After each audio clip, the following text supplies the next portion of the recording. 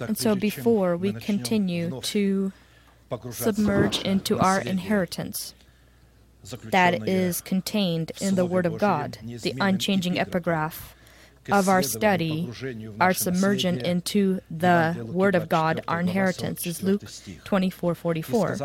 Then Jesus said to his disciples, "These are the words which I spoke to you while I was still with you, that all things must be fulfilled which were written about me in the laws of Moses and the prophets and the Psalms concerning me."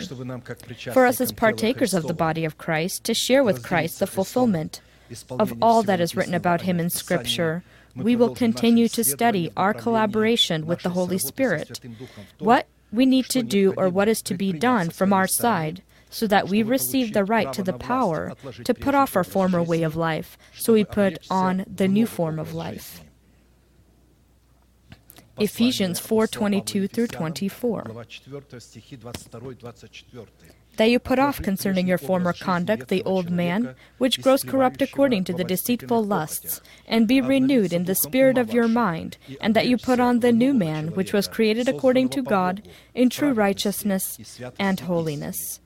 And to fulfill this command, as we know, we need to use or utilize three required and fundamental verbs, and these are to put off, be renewed, and put on.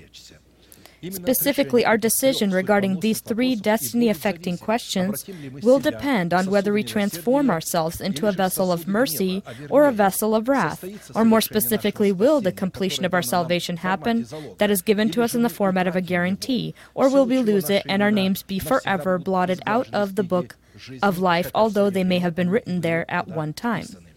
In a particular format, we have already looked at the first two questions and have been studying the question, what conditions are to be fulfilled? To, by the means of an already renewed mind, begin the process. We renew our mind by the spirit of our mind. We can then begin the process of dressing ourselves into the power of our new person that is created in accordance to God in Christ Jesus, in righteousness and holy truth. Linked to the clothing ourselves into our new person, we came to the conclusion that we need God's help. That is, we need His mercy. The means of receiving any kind of help from God, in this case mercy, is prayer and worship. As prayer itself is the right that a man gives heaven to intervene on earth, and we are called to give God this right only upon His established conditions. One of these is the prayer of David, written in the 143rd Psalm, where we give God, or he gives God, the right to interlope or interject into his life. The mercy that continued in his heart within the rightful boundaries of the fields of truth is the exact component of our next subject of study. Psalm 143 and lower. Hear my prayer, O Lord, give ear to my supplications. In your faithfulness answer me, and in your righteousness. Do not enter into judgment with your servant, for in your sight no one living is righteous. For the enemy has persecuted my soul. He has crushed my life to the ground. He has made me to dwell in darkness like those who go long into the dead and the pit. Therefore my spirit is overwhelmed within me. My heart within me is distressed. I remember the days of old. I meditate on all your works. I muse on the works of your hands. I spread out my hands to you. My soul longs for you like a thirsty land. Answer me speedily, O Lord. My spirit fails. Do not hide your face from me, lest I be like those who go down into the pit. Cause me to hear your loving kindness in the morning, for in you do I trust. Cause me to know the way in which I should walk, for I lift up my soul to you. Deliver me, O Lord, from my enemies. In you I take shelter. Teach me to do your will, for you are my God. Your spirit is good. Lead me in the land of uprightness. Revive me, O Lord, for your name's sake. For your righteousness' sake, bring my soul out of trouble. In your mercy, cut off my enemies, and destroy all those who afflict my soul, for I am your servant. Therefore, to be heard by God, David needed to present to God a basis, a cause, or a particular right that would be able to serve as sufficient evidence before God. And such an evidence he presented in this particular prayer were 10 arguments that David presented to God, saying, "Hear me." As he says, hear me, hear my prayer in your faithfulness and your righteousness. And when he would say this, hear my prayer in your faithfulness and righteousness, he didn't mean the words that were written in the Torah, but the words that were written upon his heart, because God will never listen to us if we will just say, Lord, hear me because you wrote that in your Bible. If we will not rewrite this upon our heart and speak it as the faith of our heart, as something that our heart possesses, God won't speak with us. David presented to God the things that were in his heart. He presented the arguments that were within his heart. Hear my prayer in your faithfulness and in your righteousness. Hear my prayer, because I remember the days of old, because they were in his heart and in his mind. I meditate on all your works. Hear my prayer, because I spread out my hands to you. Not very many people pray with their hands lifted to God. Some don't understand the significance or meaning of raising their hands to God. David said, the raising of my hands is as an evening sacrifice to you. There is meaning in this. What we spread our hands towards is what we trust in. People can't just spread out their hands and hold them before God. This is something scary for them, or they feel they're unworthy, or their hands get heavy and they can't lift them because they're embarrassed, or they have some kind of complexity. But Apostle Paul wrote, God likes that men lift up their hands without doubt and in purity. Hear my prayer, for in you do I trust. Hear my prayer, because I lift up my soul to you. Hear my prayer, because in you I take shelter. Whatever may happen, whatever you may lose, whatever loss you may experience, I run to you, or I take shelter in you. If you remember Saul, he went to a witch because God was not responding. But David did not turn away from God, even though God was silent, and he waited until God answered him. Hear my prayer, for you are my God. I have no other gods. You are my God. Hear my prayer for your name's sake. Hear my prayer for your righteousness' sake. Hear my prayer, for I am your servant. I am not the servant of my lusts, my ambitions, desires. I am not a servant of my nation, of my house. I am not a servant of my denomination. I am your servant.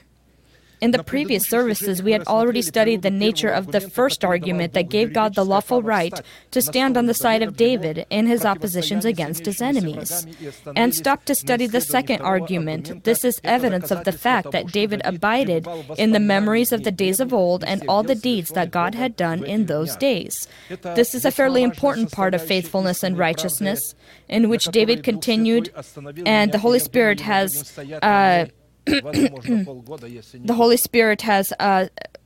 pretty much held us up here because this is very important.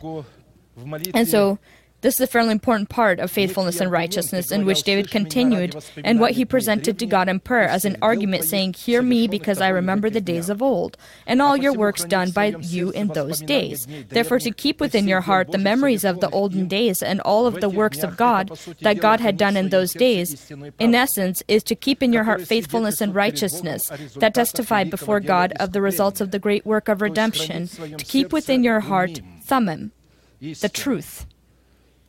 This will give God the ability to reveal within our heart the multitude of His mercies by the means of the Urim. The Urim itself will not be able to function if it will be...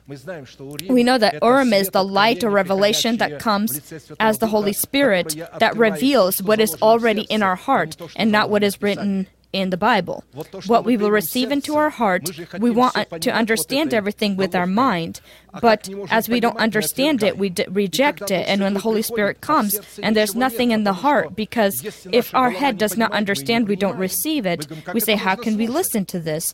It's not how can we listen to it, it's that these are the words of God.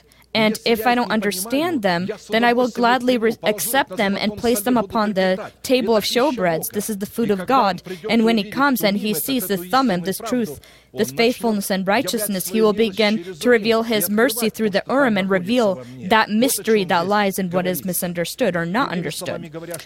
In other words, to be heard by God, it is necessary to keep within your mind the works of God that He had done in the days of old. For this reason, we came to the necessity to study a series of such questions. First, who or what, in its essence, is the remembrance of the works of God that were done in the days of old? Secondly, what purpose is the remembrance of God's work called to fulfill within our heart the work He has done in the days of old? What price is necessary to be paid to have or possess within your heart the works of God that He had done in the days of old, and what results follow from having in yourself the remembrance of the works of God done by Him in the days of old? Studying the first question, what by itself is memory, in its essence as well as its definition, we came to the conclusion that memory is a safe of information or a treasury of image information that has been recorded or received from the real or physical world, from the realm of the spiritual world, and the inherited genetic line received by us from the life of our fathers. We together are a program, a system, a living program. Every cell of our body can fit the program of eternity, starting from Adam and ending with the last man, the destiny of all men. And so based on the words of Scripture, specifically the memory of a person identifies the essence of this person as well as his sovereign boundaries. For as he thinks in his heart, so is he. Proverbs 23:7. Considering that memory is information contained in the form of thoughts, we keep upon the tablets of our heart and thereafter proclaim before God His works done by Him in the days of old. We transform into the image of our thinking. We transform ourselves into the image of the deeds of God that is in our heart, His greatness, His glory. And then all hell will fear. All hell would fear if we would be able to keep within our heart the memory of the works of God that He had done. Look at them, and when we look at them, then we transform ourselves into those deeds. We become then the work of God, the great and glorious work of God. And so from our side, this is the right that we give God when we look and remember the works of God. We give God the right for the entry of His mercies into our life. John 2:7, or Jonah 2:7, when my soul fainted within me, I remembered the Lord, and my prayer went up to you into your holy temple. He remembered at the time of his difficulty and his sorrow what was written. It came to him, and he remembered, and his prayer that came from his heart. It came from his heart because it was in his heart, and the Lord heard it. If it was not in his heart, it would have been empty words. It will not be heard by God, and it will actually prompt God's wrath. We speak the things that are not in our heart. We speak the things written in Scripture but are not written in our heart. And we will remember that due to our abilities that God has placed into us in the moment of our creation, we are unable to keep within our heart the memory of the works of God done by Him in the days of old, and at the same time look upon the works of men. Therefore, keeping within our heart the memory of the works of God done by Him in the days of old, we blot out the memory of the works of men that our fathers had passed down to us through the sinful seed, sickness, destruction, solitude, depression, destruction of all kinds. But when we look at the works that God has done, they will blot out this information. And the opposite effect, when we focus our eyes and our thoughts upon the works of men, we focus our thoughts upon getting rich, glory on earth, to live here well on earth, or receive some kind of gift from God, to live looking at the works of men. The things that men do and not the things that God does. We then blot out the memory of the works of God within our heart, if they were there, and in this way deprive ourselves of the right to eternal life, and ourselves condemn ourselves to perish in the lake of fire. To keep within your heart the memory of the works of God done by Him in the days of old is the choice role and responsibility of a man.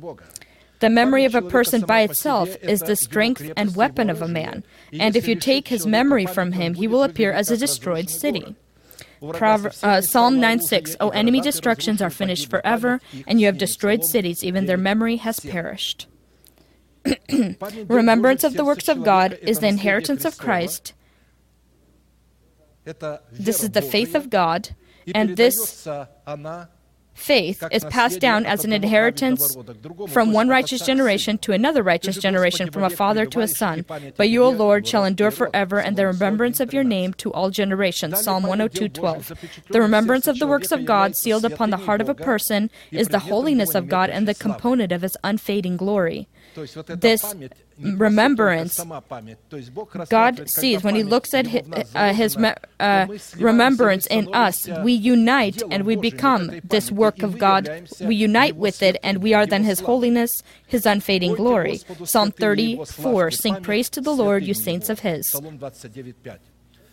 Based upon the many sentences in Scripture, all of the miracles and works of God that were done by Him in the days of old can be memorable in our hearts upon one condition, and that is that if they are written upon the tablets of our heart, as a revelation of who God is for us and what He has done for us.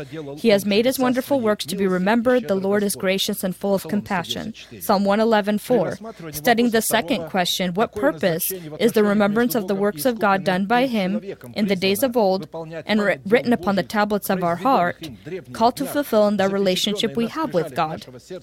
We in a particular format have already looked at 3 components that serve as a memorial before God and stopped to study the 4th component, and this is the breastplate of judgment that was upon the breast of the high priest. The Scriptures say you are a royal priesthood. Each one of us is called to be a royal priesthood, a king and a priest at the same time. And so the breastplate of judgment is that component that lie upon the chest of the high priest, and it was unlike the other components that also served as a memorial for God, like the shoulder pieces, but it was unlike all the other components that served as a memorial for God because it was a continual memorial before God. Unlike the others that were just a memorial, but they were not a continual memorial. As we remember, and God remembered, as we know, as we read, God remembered Noah. This is just something He remembered, something that comes to God, because that is when He needs to fulfill something or do something. But a continual remembrance or memorial before God is a continual work happening and continual participation of a person that is inspired by the Holy Spirit to fulfill something continually. The perfect will of God. That something is the perfect will of God. Practically, if the place of worship in our heart satisfies the norms or requirements of truth that we see revealed in the order of God's theocracy, upon which God has placed a remembrance for His name, to enter into the presence of the Lord, we will need the element of a continual remembrance before the Lord. This breastplate of judgment, which we need to carry continuously at our heart as a continual memorial before God, this means that this command belongs exclusively to the heart of a person. And so, understandably, the materials, means, measurements, and building of the breastplate of judgment can be received only in one way, and that is by the instructions of faith.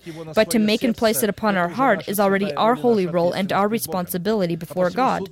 Therefore, the breastplate of judgment as an item of continual remembrance or a continuing memorial before God is a symbol of the format of continual prayer. This is the most powerful form of prayer. Sometimes people ask me, what is the most powerful prayer? Is a prayer with fasting the most powerful form of prayer? No, a most powerful form of prayer is a continual prayer. If you imagine you'll need to pray 10, 15, all your life you need to pray. You won't fast all your life, but you need to pray continuously. This is talking about a different form of prayer. Prayer that is not in accordance to the requirements and characteristics of the breastplate of judgment does not have the right to be called prayer. This is a continual communication with God that is not interrupted by sin. Only the format of continuous prayer gives us the right to enter into the holy place as kings and priests of the Lord that are called to present the interests of the judgments of God in accordance to those commandments and statutes that identify the union of the teachings of Jesus Christ that came in the flesh, and the 12 precious stones and the 12 names of the sons of Jacob written upon these stones. It's talking about the breastplate of judgment and the precious stones, the 12 precious stones that were upon this breastplate of judgment, 3 rows, and there were names carved upon those stones. Colossians 4:2, continue earnestly in prayer, being vigilant in it with thanksgiving. The scriptures call us to have this breastplate of judgment. Continual prayer is not possible without the breastplate of judgment. I remember when we just started these services, when we were still on Stanley, one person was in our church, and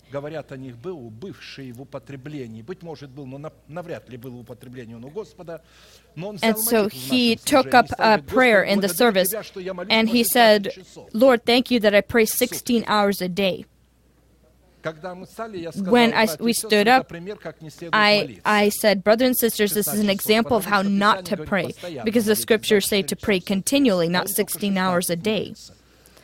He began to complain and shout, saying that I'm a heretic and so forth. And I said, we don't accept this kind of behavior in the church. And then I said, "Brothers, please take him out." And he was resistant, and the brothers that took him were larger than him. And he was very resistant, but they took him out behind the door anyway. We had to do this a couple of times because people would come and behave like a hooligan. They came to just boast about something of their own. There's no more people that do this, of course, because it's become clear. And so people sometimes speak of our church. They watch from a distance, say, "Oh, well, they pass away," or something. They always spread some kind of rumors, but we continue to live. Continuity in prayer is connected to vigilance that is presented in a status of a destiny-affecting commandment, identifying the state and atmosphere of our burning lamp. Luke 21:36, "Watch therefore and pray always that you may be counted worthy to escape all these things that will come to pass and to stand before the Son of Man." Specifically, continual prayer will give us the ability, the element of continual prayer. This doesn't mean that you need to continually stand on your knees or whisper something always. Prayer is a communication with God that is not interrupted by sin. If we do something at work, we do our work for the Lord. This is an element of continual prayer. When we in our house are doing something as we are doing it for the Lord, this is an element of continual prayer. Everything that you do from your soul as per the Lord. You serve in this way Jesus Christ. This before God is seen as service to Him, because some think that service to God is only when we gather here in church. No, service to the Lord continues 24 hours a day. When we go to sleep, we continue to serve the Lord. When Jacob was dying, he bowed down next to his bed, because that's where he received revelations. He continued to meditate about God, and going to sleep, he didn't think, "Oh, what did I not yet do? What do I need to do tomorrow?" He meditated about the truth, about the Word of God. Sometimes people come to me and ask, "How can I meditate?" And so I say, you can't meditate about the truth that you already know. Meditate about the things you don't know. Place some kind of truth before you that you did not understand, that is not fully clear. You couldn't fully understand it. Place it in your mind before the Lord and walk and fall asleep with it, and surround surround yourself with these truths,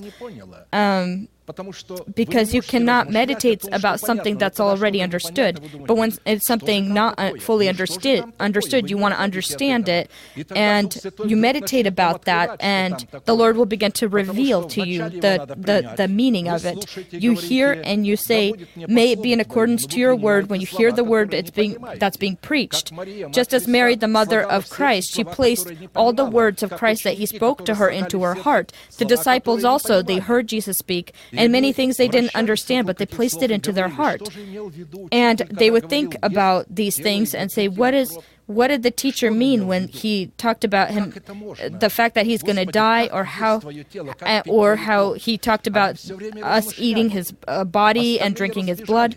The rest scattered, and the 12 remained, if you remember. And he said, they said to him, "Teacher, the rest scattered." They couldn't hear it anymore, but he asked them, "Do you want to also leave?" But they said, "No, we know you have the words of eternal life. Those that the Lord has planted, they will not fall away from me," he said, "because the Lord has planted them into me." The building of the breastplate of judgment has a particular order: what, when, and how you need to do what to be within the requirements of a worshiper that God seeks. Breaking the order and the building of the order of the breastplate of judgment, identifying the state and nature of the worshiper, will not be able to be called the breastplate of judgment. John 4:23-24. An amazing truth that Jesus spoke not to His disciples, but one-on-one with a Samaritan woman at the well. And He knew that this would be written forever. People will learn of it, and people will read of it, and all His disciples will learn of it as well. Here's what He said to this woman when she asked Him, "Teach me how to pray." She saw in him a prophet. The first thing this woman asked him, she didn't ask something of him, materialistic for her life. If you pay attention, she said, "Tell me, where do we pray, or how do we pray?" Our fathers say, upon this mountain Gerizim, you Jews say that Jerusalem is the place to worship God. Her fathers, the Samaritans, were not allowed to worship in Jerusalem. They moved because they wanted to. They received the God of Israel. They began to worship Him. They wanted to serve together with Israel. But the hard-necked people, the individuals, the priests, they forbid them from serving. And they said only the Jews can worship here. They also circumcised themselves, but they did not receive their circumcision. Although in Scripture it said any person who is circumcised need to be as a regular Israelite or be received as one. And so they fulfilled the command from afar. I know a lot of people who came who are circumcised, but if you are not able to show evidence that that you have blood, a Jewish blood from at least the mother, you will not be received as a Jew. But just circumcision itself, they don't receive, and they continue to do the same thing today. But it's written, "But the hour is coming, and now is." The Samaritan asked, "How do we pray and where? How do we worship?" John 4:23-24. "But the hour is coming, and now is, when the true worshippers will worship the Father in spirit and in truth, for the Father is seeking such to worship Him. God is spirit, and those who worship Him must worship in spirit and in truth." And so to worship the Lord in spirit and in truth, you need to be a true worshipper. By the state of your heart, that is expressed in the motives of your heart, that a person speaks truth within his heart. And the confession of this state, you then identify that faith of your heart. Upon practice, this means not to peddle the truth when you strive to reach the goals that God has placed in Scripture, as people have done at all times and continue to do today, either due to their hard heart, their hypocrisy, their greed, or jealousy. And so to be vigilant in prayer, and in this way be in accordance to the requirements of the breastplate of judgment, or a true worshipper, we begin to study the order of the building of the breastplate of judgment that makes us worshipers of God, within the order that the Scriptures present. Exodus 28:15-16. You shall make the breastplate of judgment artistically woven according to the workmanship of the ephod. To be a worshiper of God, you need to be artistic. And this is the Word of God and the Holy Spirit that can make us artistically woven in this situation. You shall make it just as the ephod. Workmanship of the ephod, you shall make it of gold, blue, purple, and scarlet thread, and fine woven linen. You shall make it. It shall be doubled into a square, a span shall be its length, and a span shall be its width. This is the only item upon the breastplate of the high priest that was in accordance to the building of the Great Jerusalem, because the temple was not within the same requirements, but the breastplate of judgment was as the heavenly Jerusalem. Worship was shown exactly in the same way, identically. It was a span both ways. We note that in the Septuagint, that is the Greek translation of the Hebrew Bible, is called Septuagint. The breastplate of judgment is called the sign of justice. The symbol of the breastplate of judgment, as we see, is revealed as the conscience of a man purified from dead works, upon the tablets of whom, just as a sign at the teaching of Jesus Christ that came in the flesh is written, in the 12 teachings of Christ. In this way specifically, the conscience that is purified of dead works, with the writing of faithfulness and righteousness upon its tablets, will identify the nature of a true worshiper, that will give God the right to act in them and through them upon planet Earth. And it is these kinds of worshipers that the Heavenly Father seeks for Himself. John 4:24-23, God is spirit, and those who worship Him must worship in spirit and truth, for the Father is seeking such to worship Him. We're not talking about people of the flesh or spiritual children. These people are not able to worship in spirit and in truth. In order to worship in spirit and in truth, you need to come out of the position of spiritual childhood.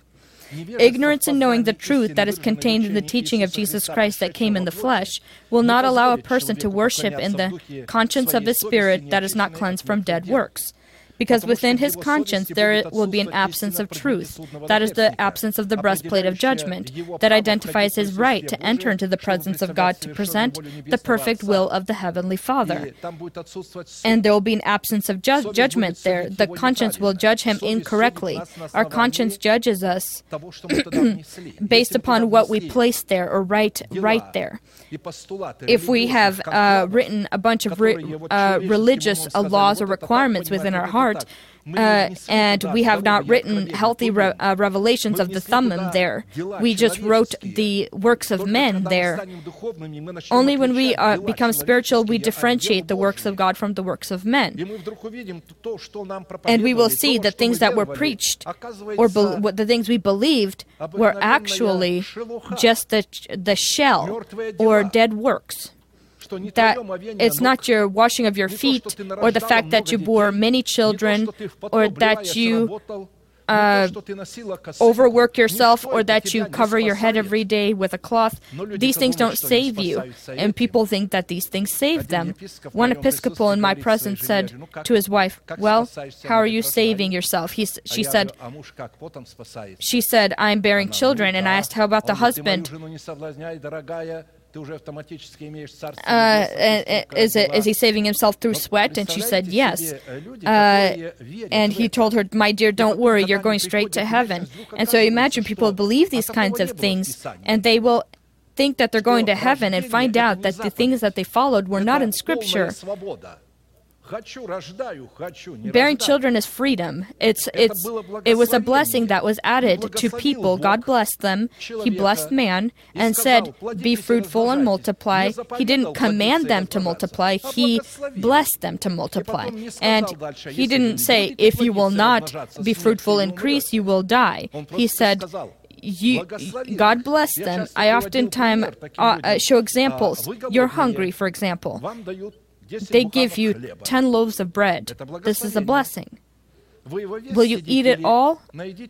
Or will you eat as much as you need to and not eat anymore? But when people say you need to eat it all, this will be overeating. This will be a sin. Why do you bear so many children that you cannot live, can't sleep, can't pray to God, you can't discipline them or see them?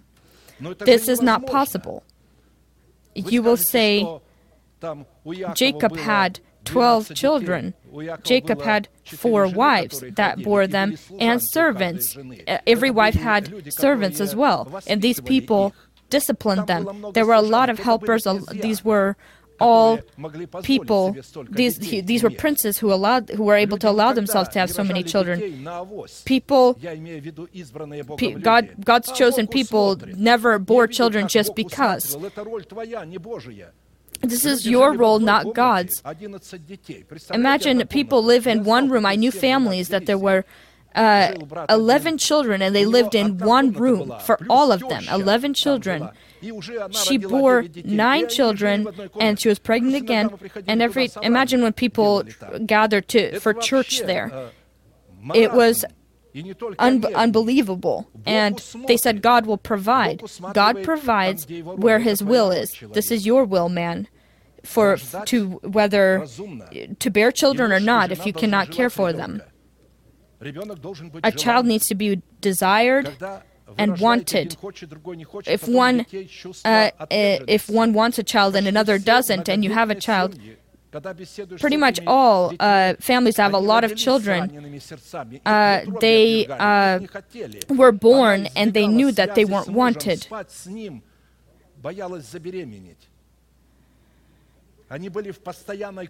There were always continual conflict of the husband and wife were always in a continual conflict bearing children, and the child knew that they were not wanted, and the child felt those things even as a baby. I'm just bringing forth an example how people pervert the truth, and they place this into their conscience, and the conscience judges them when they don't do it. Some say you can't eat meat, and they've written this there.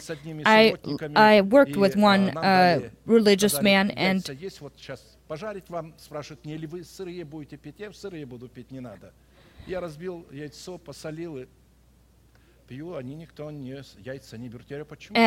these people, they were following the Sabbath day as they considered the Saturday. And I had taken some eggs and I put salt on them and I was eating them. And I asked them why they're not eating it, and they said it's because there's a soul there, they say, in the egg. And I said yes, and I said let us check. And there was a large light in that place. And I was helping these people at the time. And I took the egg and I put it next to the light. I knew how I know how to check them, as people usually would check them. There are eggs where there's no. And I showed them and I said there's no soul in this egg. And then I showed another one, another egg, and another egg. There's no soul inside. And so I told them, if you kill a rooster and eat them, all the eggs you'll have will not have souls. An egg itself is just the material for life. The little chick inside would be able to eat, when it's developing, it'll be eating the material that's in there. But when they looked at me, when they found out, they looked at each other and said, "This is God sent you to us. Glory to God, now we're going to eat eggs." But I just said you need to eat the rooster, and the chickens will continue to have eggs, and they will not be fertile eggs. And the conscience judged them. They put this information into their conscience not to eat them, and they didn't, even though it was not forbidden. And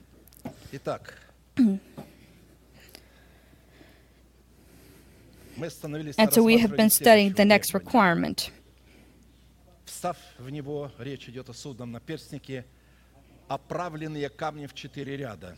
And you shall put settings of stone in it, 4 rows of stones. The first row shall be a sardius, topaz, and emerald. Second is the turquoise, sapphire, and diamond.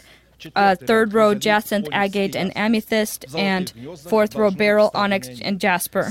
And the stone shall have the names of the sons of Israel, 12 according to their names, like the engraving of a signet, each one with its own name. They shall be according to the 12 tribes. Exodus 28:17 through 21. And so when they were upon the chest of the high priest, no one saw the names that were carved on these stones because they were on the inside. On the outside, all you were able to see were the stones themselves. And each precious stone identified a characteristic of God himself, a specific name of God you were able to see within the stone. And also it presented the characteristics of the worshiper, because the worshiper needed to have the characteristics of God. If he does not possess the characteristics of the Heavenly Father, he cannot then be a worshiper. The precious stones needed to be mounted into the golden filigree settings. Therefore, it was necessary, just as the shoulder pieces of the ephod, to prepare and place 12 golden filigree settings into the breastplate of judgment, in 4 rows, 3 settings per row. Therefore, the 12 golden filigree settings is a symbol of God's judgment in the teaching of Jesus Christ that came in the flesh, written upon the tablets of our heart, that we, as worshippers of God, are called to present in our continual prayer. And so these golden filigree settings is the teaching of Jesus Christ. And now we need to not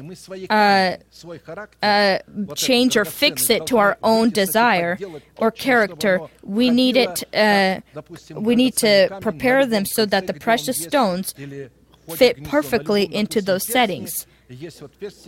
As you know, if there's a diamond and or a ring that you're wearing, and there's a little setting, and the stone is placed just to the size of that setting.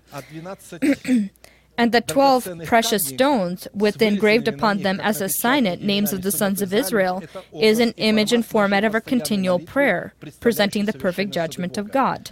Upon practice, continual prayer, presenting the perfect judgment of God, is called to happen by confessing with our mouth the faith of our heart. This is confessing of the faith of the heart.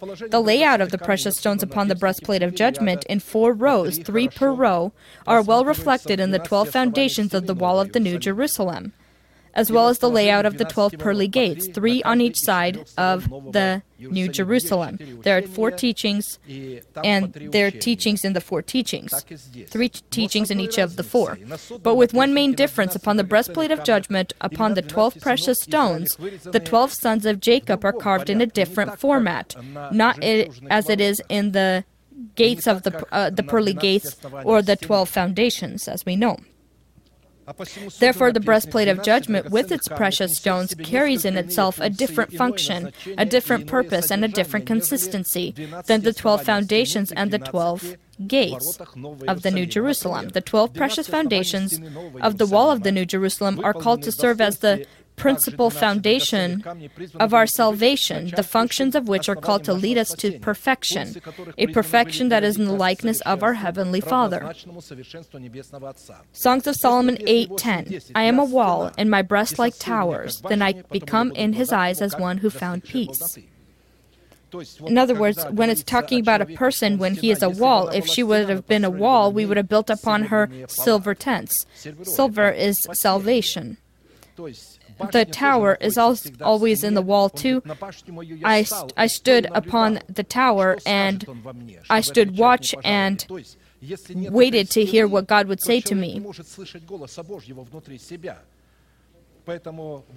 And so the wall from the with the 12 foundations is a symbol of perfection, and the 12 gates of the New Jerusalem, each one with quality of a wholesome pearl, presenting the image or symbolizing a living sacrifice, are called to serve as testimony that we continue within the trials of Christ.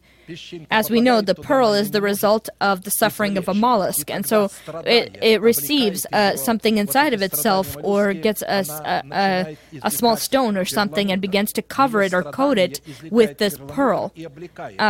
And while that item or that little thing is inside, it continues to coat it, and the larger the pearl will be. It's proven it's the same way a person needs to have this pearl as well. He needs to have the key, and so the pearly gates are the keys that open access to the tree of life, identifying in our heart the kingdom of heaven. The pearly gates themselves are not the kingdom, they are the keys to entering into the kingdom of heaven.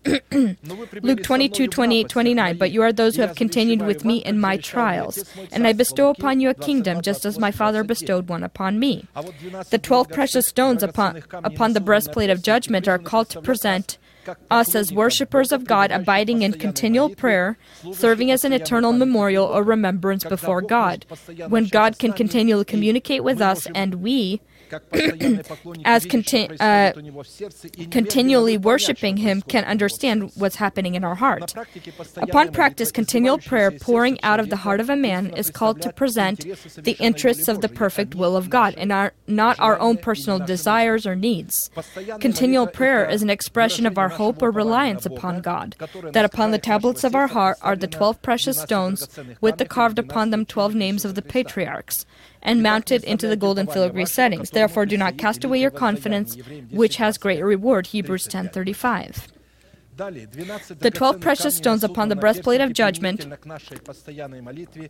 applies to our continual prayer, and this is testimony of our hope upon God that gives us the ability to know and abide in the principal teachings of Christ that came in the flesh.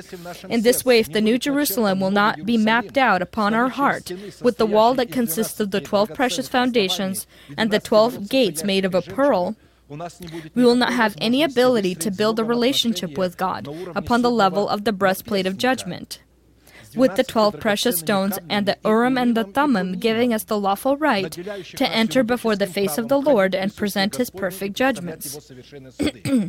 And to better understand how the building of the breastplate of judgment upon the tablets of our heart will be a continual holiness and remembrance before God by the means of our continual prayer, by which we receive the ability to call upon God, then the names of the sons of Israel carved upon the 12 precious stones of the breastplate of judgment of the high priest, like a signet, need to be written upon the tablets of our heart by the order of their birth. Because the precious stones mounted into the golden filigree settings into the breastplate of judgment upon the tablets of our heart will testify of our quality and our right before God. And the names of the sons of Israel carved upon the 12 precious stones of the breastplate of judgment are called to demonstrate our quality and function before God. The quality and function is identified by continual prayer that serves as a continual reminder before God.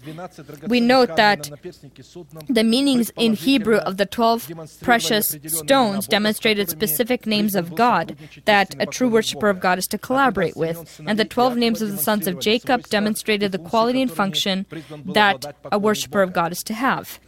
And I also say to you that you are Peter, and on this rock I will build my church, and the gates of Hades shall not prevail against it. And I will give you the keys of the kingdom of heaven, and whatever you bind on earth will be bound in heaven, and whatever you loose on earth will be loosed in heaven. Yes, I will give you the ability to suffer with me. When the disciples were able to suffer for Christ's sake, they were rejoicing. But today, if a person needs to suffer, a Christian, they go and file a lawsuit or go into judgment with the one that upset them. They ask me, why do you not sue these people? One of the brothers who had performed a division and changed the locks in the church, one of our previous churches, I told him, if you know,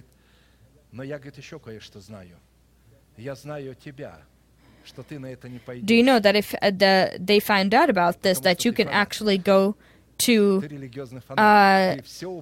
you will actually go to prison. But he said, I know something about you too, that you're a religious fanatic, and that you will not sue me. I presented everything to God, and I continue to. I don't consider myself as a religious fanatic. I consider myself a worshiper of God and can prove it in accordance to Scripture. I say that you are Peter, you are this living rock. I will build my church, and the gates of Hades shall not prevail against it. And I will give you the keys of the kingdom of heaven, and whatever you bind on earth shall be bound in heaven, and whatever you loose on earth shall be loosed in heaven. And so if a person has these trials, then all the things that he binds, he sees that what God has bound in heaven, and he can bind it on earth. The earth depends from the heavens and not the heavens from the earth. In the original it's written, you will bind only what has already been bound in heaven till this time. The keys of the kingdom of heaven, allowing us to bind on earth that which God has already bound in heaven. These are the 12 principles that continual prayer is supposed to have, contained in the symbol of the 12 precious stones of the breastplate of judgment. The breastplate of judgment is an item that is a continual memorial before God. It identifies a true worshiper in the rank of royal priesthood. And again, we know that this breastplate of judgment has different functions and different purposes than the 12 foundations. And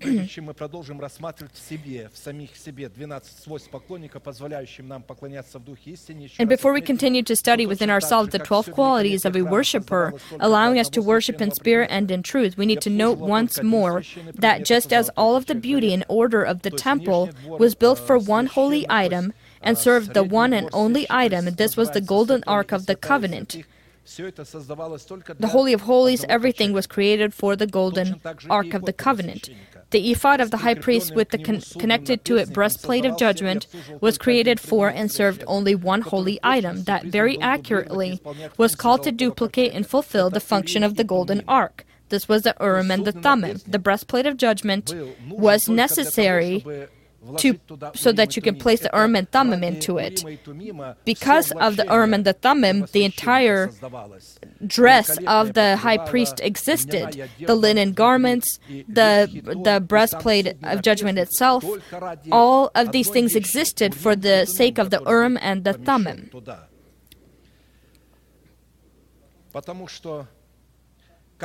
As the ephod of the high priest, as we see here, it was created again to serve only one item, and it very accurately duplicated or fulfilled the function of the golden ark. This was the Urim and the Thummim.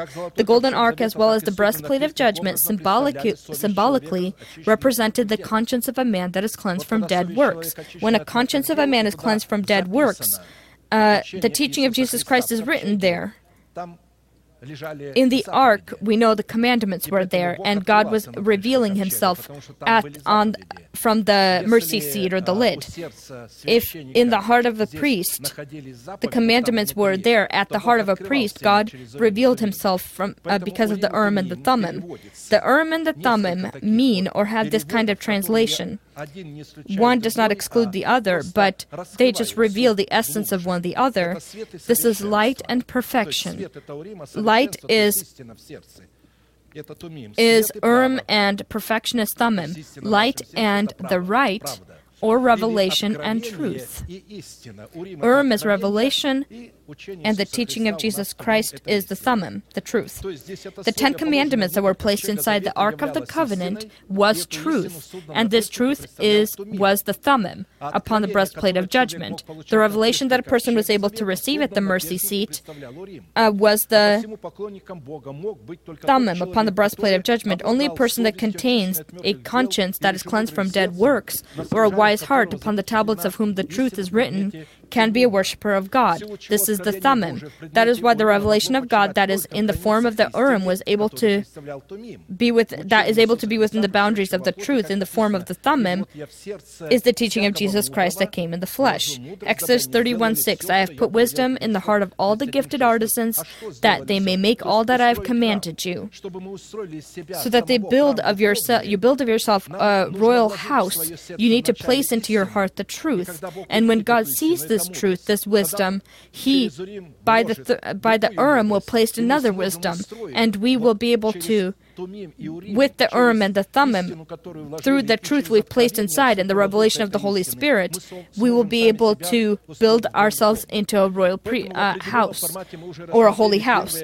In a particular format, we have already studied the first 5 qualities of a worshiper and the virtue of the 4 precious stones, ruby, topaz, emerald, carbuncle, and sapphire. They had upon them carved like a signet the names of Reuben, Simeon, Levi, Judah, and Dan. By them God was able to continually reveal himself and his interests upon planet Earth.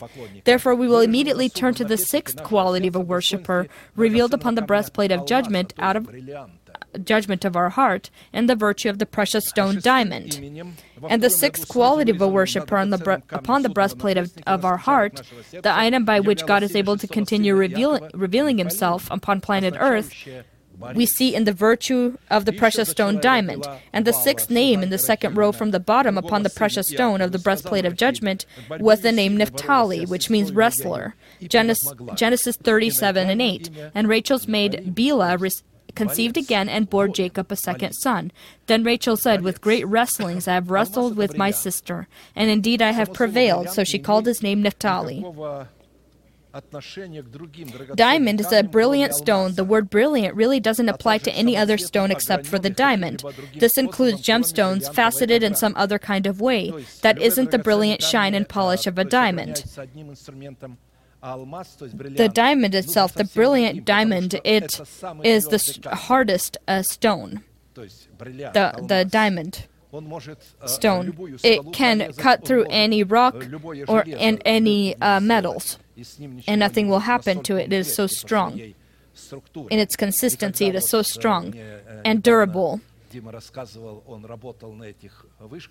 One of our brothers was telling me he was working in the place where they draw fuels, and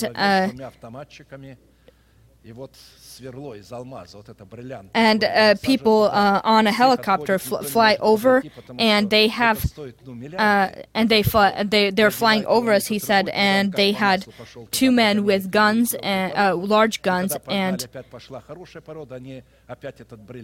came and they take the large diamond stones if they have them.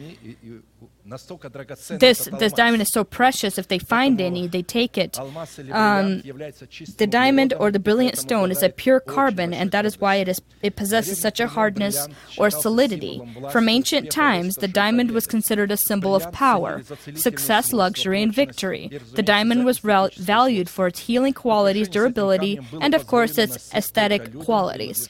Only people belonging to what was considered higher class were allowed to wear decorations with diamonds.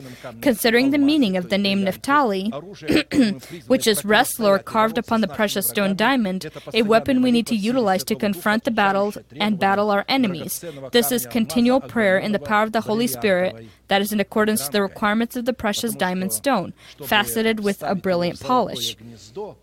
To be able to place it into the golden filigree mounting. According to the Jewish rabbinate, the name of God we see revealed in the precious diamond stone in Hebrew is El Hai, which, when translated, means God is alive. Therefore, based on the definition of the name Naphtali upon the precious diamond stone, we can conclude that the function of the sixth principle placed into the foundation of our continual prayer, with which we need to be a continual memorial before God, is our ability to allow the Holy Spirit to abide with us in our prayer battles against the power of hell, which confront us when we fulfill the will of God by the name of the living God. Ephesians 6:18, praying always with all prayer and supplication, in the Spirit, being watchful to this end with perseverance and supplication for all the saints. And so this brilliant stone needs to be continually present, and so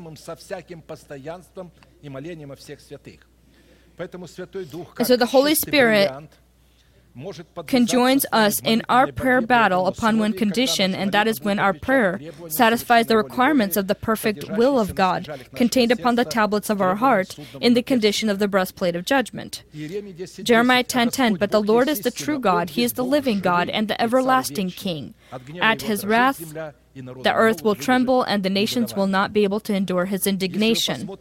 If we look at the word alive or living when it comes to God, then this means abiding, one who is, one with unconditional authority, defining Genesis, creating a Genesis, holding a Genesis, keeping Genesis, ruling over a Genesis, and commander and Lord of Genesis.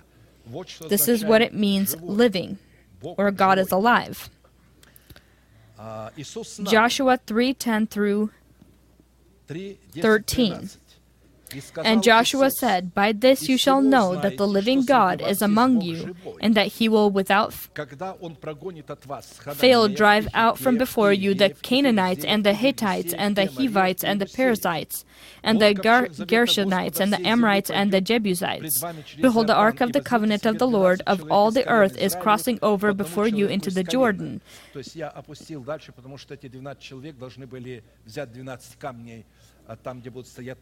And so, as you know, that when the priests put their feet into the river, they needed to draw out 12 stones from the river, and they needed to take 12 stones also from the dry earth and place it into the river. Now therefore take for yourselves 12 men from the tribes of Israel, 1 man from every tribe.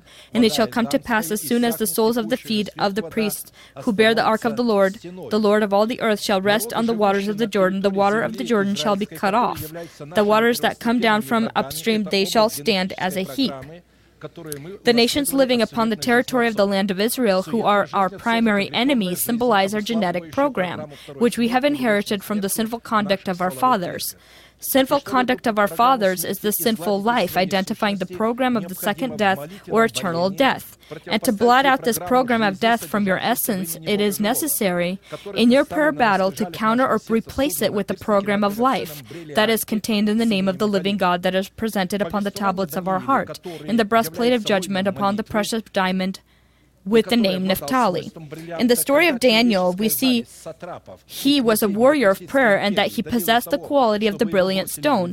When human jealousy of the satraps and the princes of the Medes and the Persian Empire were successful in throwing him into the lion's den, specifically the power contained in the name of the living God closed the mouth of the hungry lions, and they did not touch him. And when on the next day King Darius came near to the mouth of the den, sealed by his royal seal, and he found him alive, that he immediately commanded he be taken out of the den, and that the culprits be thrown into the den in his stead. And before their bodies reached the bottom of the den, they were torn up by the lions, after which King Darius wrote a new decree. Daniel 6:26-28.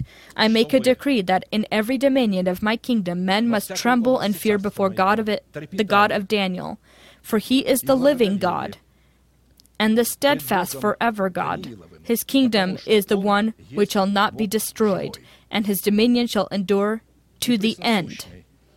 He delivers and rescues, and he works signs and wonders in heaven and on earth. He who has delivered Daniel from the power of the lions. So this Daniel prospered in the reign of Darius and in the reign of Cyrus the Persian.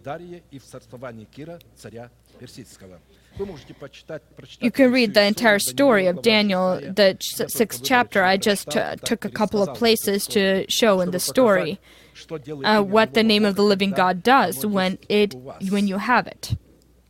And so based on the decree he wrote, we see that even King Darius was confident that Daniel, in his confrontation with his enemies, was saved by the power of the living God.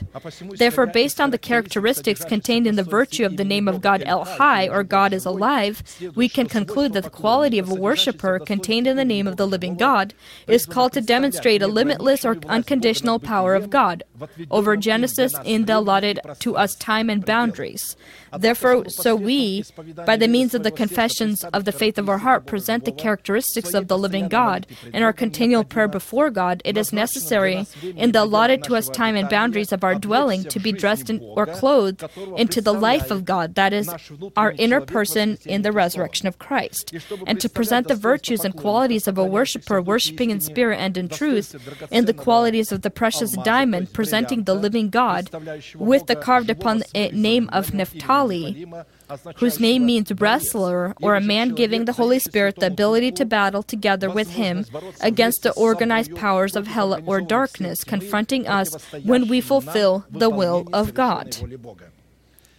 I would like to present a few significantly important characteristics that every worshiper of God needs to have in their prayer battle, identified in the qualities of the name Naphtali, which you need to utilize collaborating the name of the living God with the name of the living God identified in the qualities of the diamond stone. This is why it is necessary for us to determine what goal God has in His intentions when He prompts and calls His children to become warriors in prayer, and in what way, upon what conditions is God able and desires to give man the right to become a warrior in prayer, so that man can present the interests of God to implement or actualize his inheritance in God. Based on Scripture, to be a warrior in prayer is the lawful and privileged inheritance of holy men of all times. This is their primary or firstmost purpose that is revealed in their calling, to trample upon uncleanness and the unclean in their prayer battle. This is one of the greatest positions that is gifted by God, in which a person becomes a king and a priest to God and is seen by God as a brilliant stone or the diamond stone with the name Naphtali. The prayer of a warrior in prayer is a sacral or holy mystery that has an unearthly genesis. Therefore, it is inaccessible or to the comprehension by the human mind or with human abilities. From all forms of service, prayer is the most difficult form of service that Christianity, for the most part, avoids, forsakes, or refuses. 1 Timothy 1:18. This charge I commit to you, son Timothy, according to the prophecies previously made concerning you, that by them you may wage the good warfare, so that you be a wrestler. In Scripture, there is one symbolic place where a man fulfilling specific conditions was able to be dressed into the virtue of a warrior in prayer, to inherit the promises given to Abraham. This place is called Bethel, which means the house of God. Let's look at why God desired that Abraham and Jacob make Bethel in the land of the Canaanites the place of their living, and why specifically in Bethel, fulfilling specific conditions, man received the right and quality to be a warrior in prayer, to be a brilliant stone in the eyes of God. God said to Jacob, Genesis 35, 1-3, Then God said to Jacob, Arise, go up to Bethel and dwell there, and make an altar there to God who appeared to you when you fled from the face of Esau your brother. And Jacob said to his household, to all who were with him, Put away the foreign gods that are among you, purify yourselves, and change your garments. Then let us arise and go up to Bethel, and I will make an altar there to God, who answered me in the day of my distress, and has been with me in the way which I have gone. The condition giving us the right to be warriors in prayer, in the virtue of the brilliant diamond stone upon the breastplate of judgment, is in the given story are the following: put away the foreign gods. Secondly, purify yourselves. Third, change your garments. Fourth, go to Bethel. Fourth, make an altar in Bethel. And fifth, offer a burnt offering. Foreign gods is that what we depend from, what we rely on, and what is a prerogative out of God and independent from God. Christians have enough, or sufficiently enough, gods like this. They say God is their God, and He truly is, but they also have other gods, other idols that they hope upon. This is anointing, this is gifts of the Holy Spirit, this is evangelism, this is the works of the flesh. And they do what they want to, not what God has called them to do. They do not have the gift of a teacher, they want to teach. They don't have the gift to teach, but they want to teach. Sometimes a person does not have the gift to sing for the reason that they don't have a musical vocal abilities or the ability to hear music. And when a person does not have the vocal abilities, he doesn't know or hear that he's singing between the notes and not singing correctly. And so if you don't have it, then God did not call you for this. Sing together with everyone. God likes it when people sing together with everyone. But when you come out to lead a service or to in front of the service to sing, if you want to be one who waters, you need to have the ability to pass on. Some people don't know are not gifted for being a teacher, but they want to teach. So when we hope upon something, but that God has, but not God Himself. God is above the gifts of the Holy Spirit. He is above any blessing. Any kind of blessing can be a God. Any kind of promise can become a God to them. But when God is your treasure, then you can wait for God's promises as much as you need to, because you have everything, because God is giving you all of this in Himself. God has all of this in Himself. And when He wants to give to you, He is His right. You are humbled because you have the Lord. Because you know the Lord. And what else do you need? But people who want something else, what God has, this talks about the fact that God does not satisfy them. They want something additional. These are these foreign gods.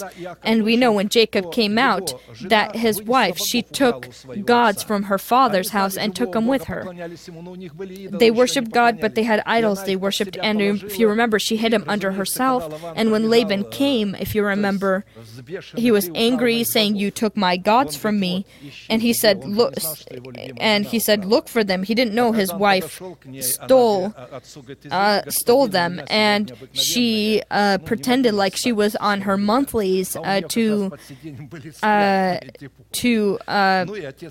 that they don't look under where she hid them. So she sat over it so that they wouldn't be able to look there.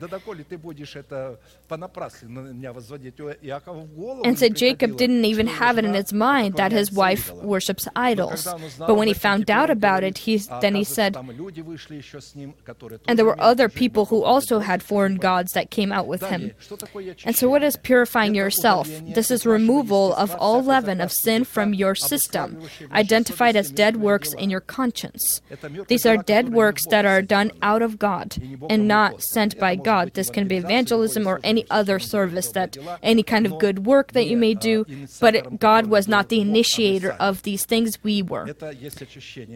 Changing your garments is changing your thinking or renewing your mind by the spirit of your mind. To go to Bethel is going to the house of God and preparing your heart to listen to the word of God, because Bethel is the house of God. Making an altar in Bethel is making a decision to pursue the will of God and not your own will. To offer a burnt offering is always our motives. And this is to present yourself a living sacrifice, holy and acceptable to God.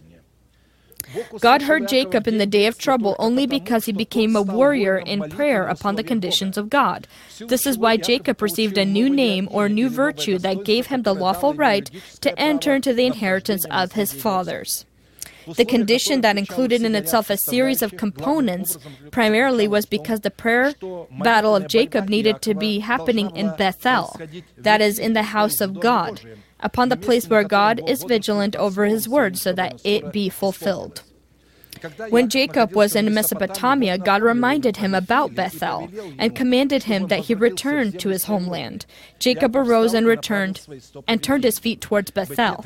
Genesis 31:13, I am the God of Bethel, where you anointed the pillar and where you made a vow to me. Now arise, get out of this land, and return to the land of your family. Jacob, coming to Bethel, upon the place where God appeared to him when he was fleeing from his brother, continued in a prayer battle. And like Christ, being in battle, he diligently prayed, and in this prayer battle, Jacob cried and pleaded with God that God protect him from the wrath of his brother Esau. Esau, due to his jealousy towards Jacob, had the intentions to kill him. This is why Jacob needed to leave his house given to him by Isaac for many years, covered in the land of Mesopotamia. Being in prayer all night upon the conditions of God, Jacob received the new name or a new virtue in God. This was a guarantee and power to enter into the inheritance given by Abraham. Genesis 32:28, and he said, your name shall no longer be called Jacob, but Israel, for you have struggled with God and with men and have prevailed. Hosea 12:4, yes, he struggled with the angel and prevailed. He wept and sought favor from him. He found him in Bethel, and there he spoke to us. There is one other interesting detail that is that the meaning of Bethel as the house of God, or the house of prayer, before the rapture of the chosen by God remainder from the earth, will again receive special significance and special status. We see this in the writing of Elijah in Bethel before he was raised into the sky. For us also, the house of God.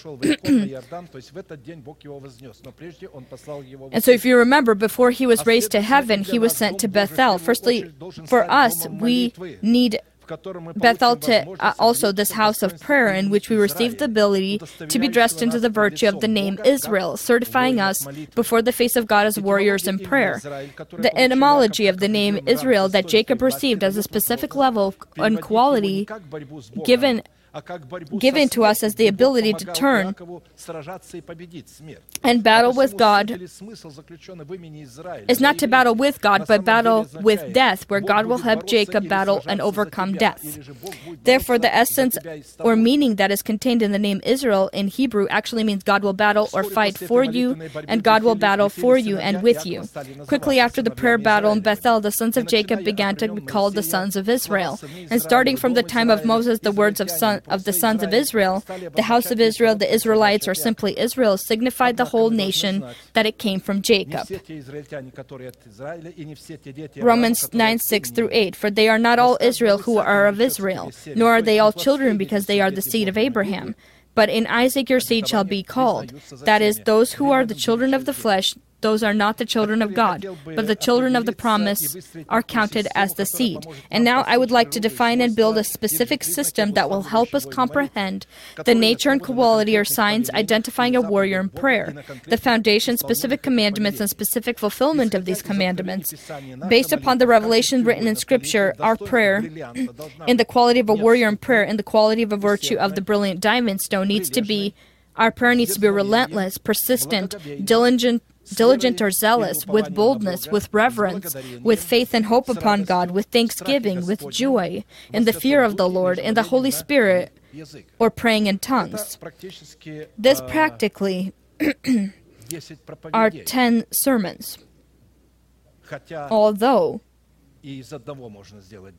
from one, you can also make 10 sermons to look at it in its fullness, which is what we will look at, because before the rapture of the bride, we will need to become a house of prayer, not together as a whole, but each individual person needs to become a house of prayer, this brilliant stone, this continual prayer. It's not how much I'm praying. I'll pray 2 hours or 3 hours. You can continually pray, and you will not have the necessity to stand on your knees. You can walk and pray, lay and pray, and so therefore the preamble, or before word of the following signs, which are commandments, I would like to remind us that ignorance in prayer for many Christians will be a stumbling block and barrier not only for rapture before the morning star, but their salvation from death, or from the threat of their uncrucified soul. Their uncrucified soul will kill them. It is necessary to make our call and our election as sons of Israel, and in part Naphtali, sure, that God gives us as an inheritance to all of His children upon His conditions. This specifically is the call and election Apostle Paul wrote about. Therefore, brethren, be even more diligent to make their call and election sure, for if you do these things, you will never stumble.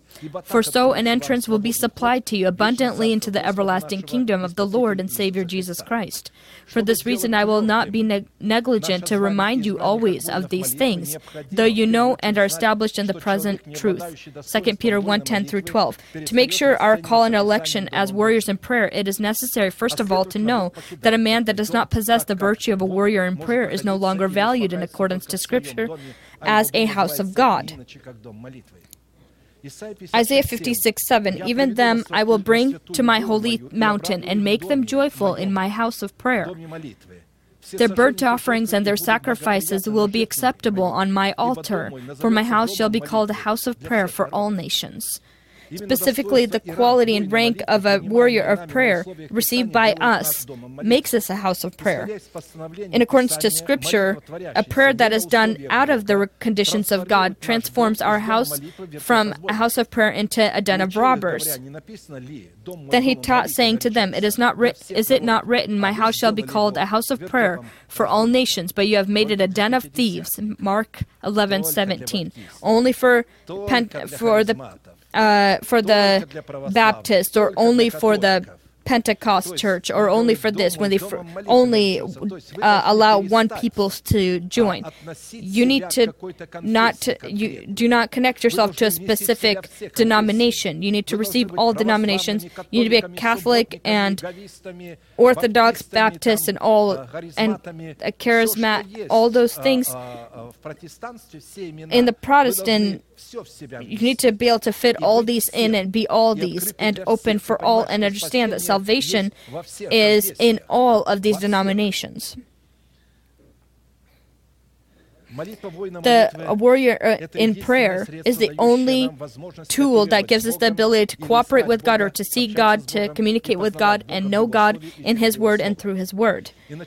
And this prayer begins by hearing God, and only after that can it be shown in sermon, songs, prayer, and in your mind as well. Psalm 46:8. Sacrifice and offering you did not desire. My ears you have opened. You did not want to hear my prayer. You opened my ears so that I can hear you.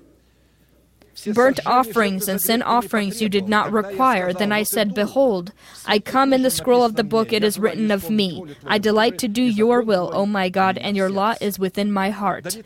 David, as no one else, understood that the meaning of true prayer, you need to listen to God with the intention to immediately fulfill what you hear.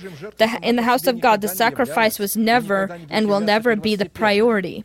If your ear is closed to listen to the word of God, then the person in his sacrifice and offerings, his prayers, will always be forcing his will upon God. And when this happens, the house of prayer in the eyes of God becomes the den of robbers. Isaiah 54:5. The Lord God has given me the tongue of the learned, that I should know how to speak a word in season.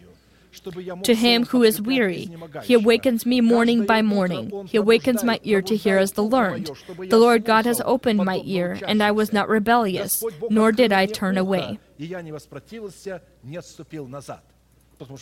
Because we have our own opinions of how to serve God, but here you need to listen. The prayer, a warrior in prayer is first listening to what God will say to you. Therefore take heed how you hear, for whoever has, to him more will be given, and whoever does not have, even what he seems to have will be taken from him. Luke 8:18. Considering that our time is up today, we will bend our knees, who is able to do this, and we will thank God that He again begins to reveal to us the meanings of Bethel, the house of God, as the house of prayer. He wants to see within us His brilliant diamond, so that we would be this brilliant stone, a strong and sturdy stone, that no doubt would be able to come into our soul, and that our prayer become without interruption, that we reach what God has called us for. Let us pray. Heavenly Father, in the name of Jesus Christ, I worship before your face in your house of prayer with your warriors, with your wrestlers that have confronted their sinful man, first of all. This is the first and hardest and most unmerciful enemy. If your nation is successful in overcoming him, then all of hell as a whole will be afraid, because all that the enemy is successful in is by this sinful self. Specifically through it, our lusts, our sinful desires prompted, and this is where a person falls, is not able to battle. But today you offer to us to become your brilliant stone with the carved out warrior of prayer, so that we would be able to demonstrate your sturdiness and your word. Everything you've promised, you will fulfill it. Allow us to receive into our heart, and your Holy Spirit to write as upon a signet with your diamond the name of Naphtali. We desire to be warriors of prayer. We desire to stand and be persistent in prayer until every one of your promises is fulfilled for us.